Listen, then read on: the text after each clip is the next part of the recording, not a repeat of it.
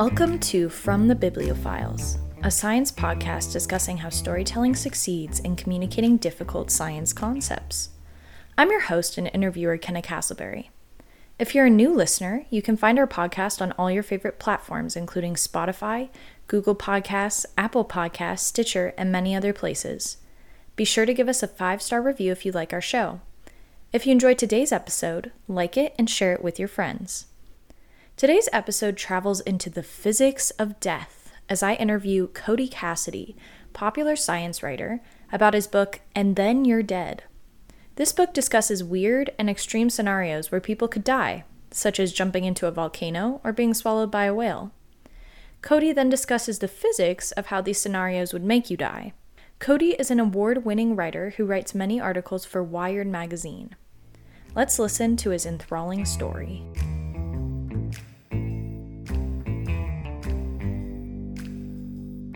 First question, obviously this book is fabulous. We're talking about And Then You're Dead, which is a very morbidly humorous book, which I find very fascinating because I'm a person who has a morbid sense of humor. So you paired up with Paul Daugherty to make this book. You talk about the science of weird deaths and things like that. I'm interested to understand the process of how this book began and what inspired you to write such an interesting read. Yeah, this actually began a long time ago when I read a book called The Perfect Storm by Sebastian Junger, and he has this sort of it became the movie with George Clooney, but in the book he has this really interesting section on drowning, which is a little bit morbid, but he sort of delves into the science in a way that I hadn't seen done before, and I realized that a writer could really delve deeply into science and make it really interesting if they were working with a sort of morbidly fascinating topic. And so that sort of sparked my idea that an entire book could be done like that. And so I eventually moved away from sort of modes of death that could actually happen to somebody, or at least that would be likely to happen, and moved away into things like what would happen if you were swallowed by a whale, but kept the same focus on the hard science and worked with a really great physicist named Paul Daugherty, and we sort of attacked these questions really seriously. So we really tried to ask what would happen if you were shot out of a cannon, or went over the waterfall of Niagara in a barrel, and then sort of deeply sort of tried to speculate, not even speculate, but answer exactly sort of second by second what would happen. Sure. And that kind of leads into my next question, which is, what was the research process like? I mean, did you, pardon my humor, but did you have sort of examples already of people doing this, or was it more of a data extrapolation or theoretical situation? Well, the first part was just coming up with the questions, and I think that was sort of a few different ways.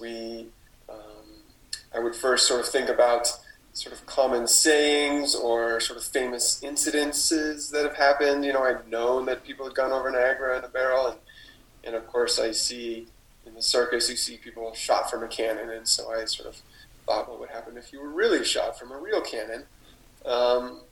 And so I guess once I got in the mode of just like, how would this thing kill you, then you just sort of think about everything through that lens, and you get more and more ideas, and they sort of get weirder and weirder, and I just kept a Word doc and with hundreds of them, and then weeded them down to the most interesting, and then I would sort of look into them, and if they had interesting answers, I think then I would go with them. Sometimes I was surprised. I think I looked into slipping on a banana peel, which I sort of thought of because the first person to go over a barrel in Niagara Falls actually survived that, but then died slipping on a banana peel.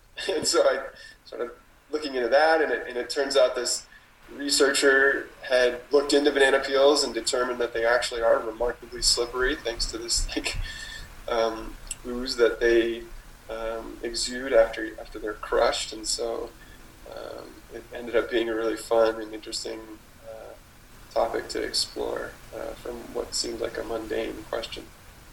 How many rabbit holes you can go down, right? So what was sort of your quote unquote favorite death to research, or maybe the most surprising to you? I think I loved what would happen if you were swallowed by a whale. I loved a lot of them in different ways, but because I thought it was one of the first questions that we looked into, and sort of thinking it was ridiculous.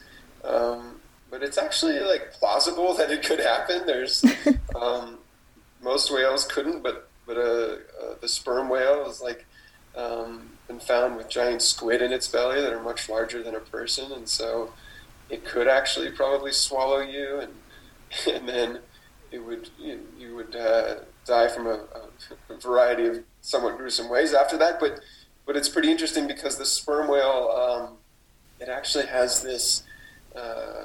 It's sort of like sperm whale vomit, basically. It's called ambergris, and it's this incredibly valuable substance used by the perfume industry.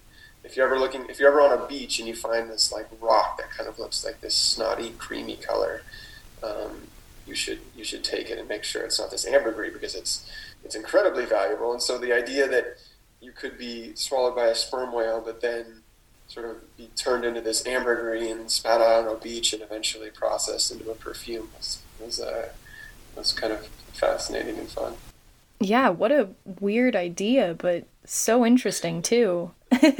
So what was kind of the strangest death that do you think that you had to research? Like something that maybe you had never thought about before, or thought, oh, this is a really strange way to die?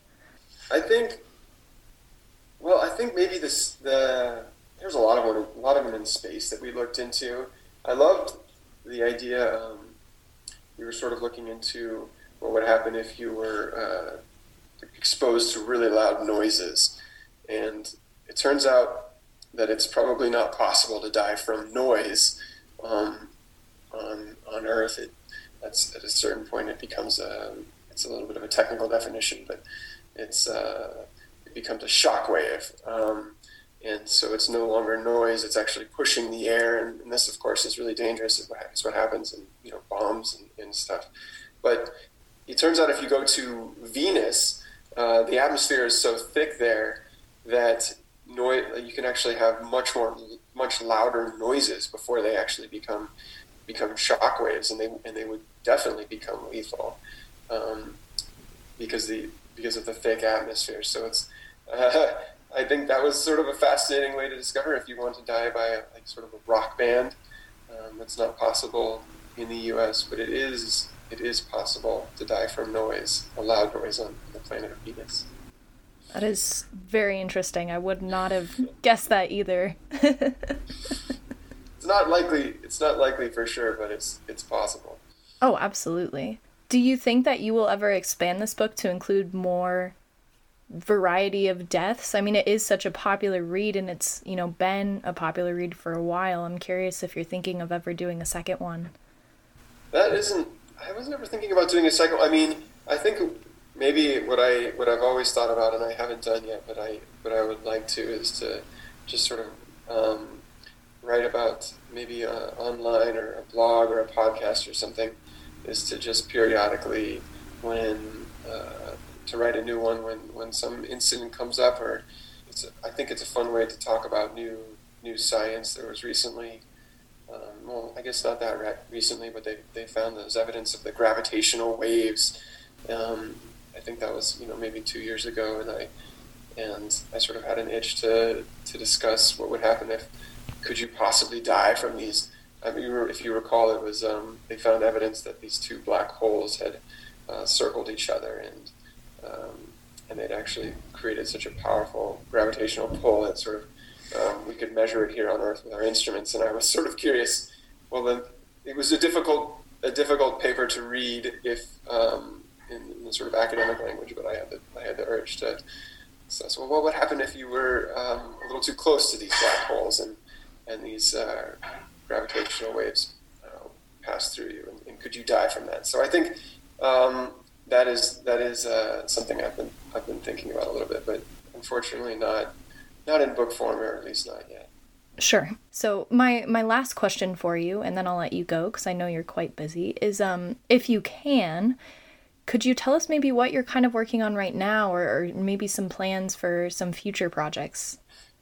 Yeah, I've been writing for sort of, I guess, in this vein. I've been writing these stories for Wired called I'm writing these little survival guides. So the last one was I wondered how what would happen if you were on Titanic, and a sort of guide to get you off of there. And I sort of looked into exactly how it sank, and what went wrong, and the design choices that they made that ended up not working so well. And then I actually just sort of found some maps of the Titanic, and was wondered if you were down there in steerage, the exact route that you needed to take to get out of there, and when the lifeboats left, and what the best ones were to take. And I also wrote one on escaping from Pompeii recently, trying to figure out exactly how powerful the volcano was, and where exactly people died, and where you needed to go, and when you needed to get there, and how you should have gone there, and stuff. So it's a little bit in this vein. A pretty fun way to look at historical events, I think. Oh, absolutely. And to add a new level of science, I think, to them as well that people may not have thought about.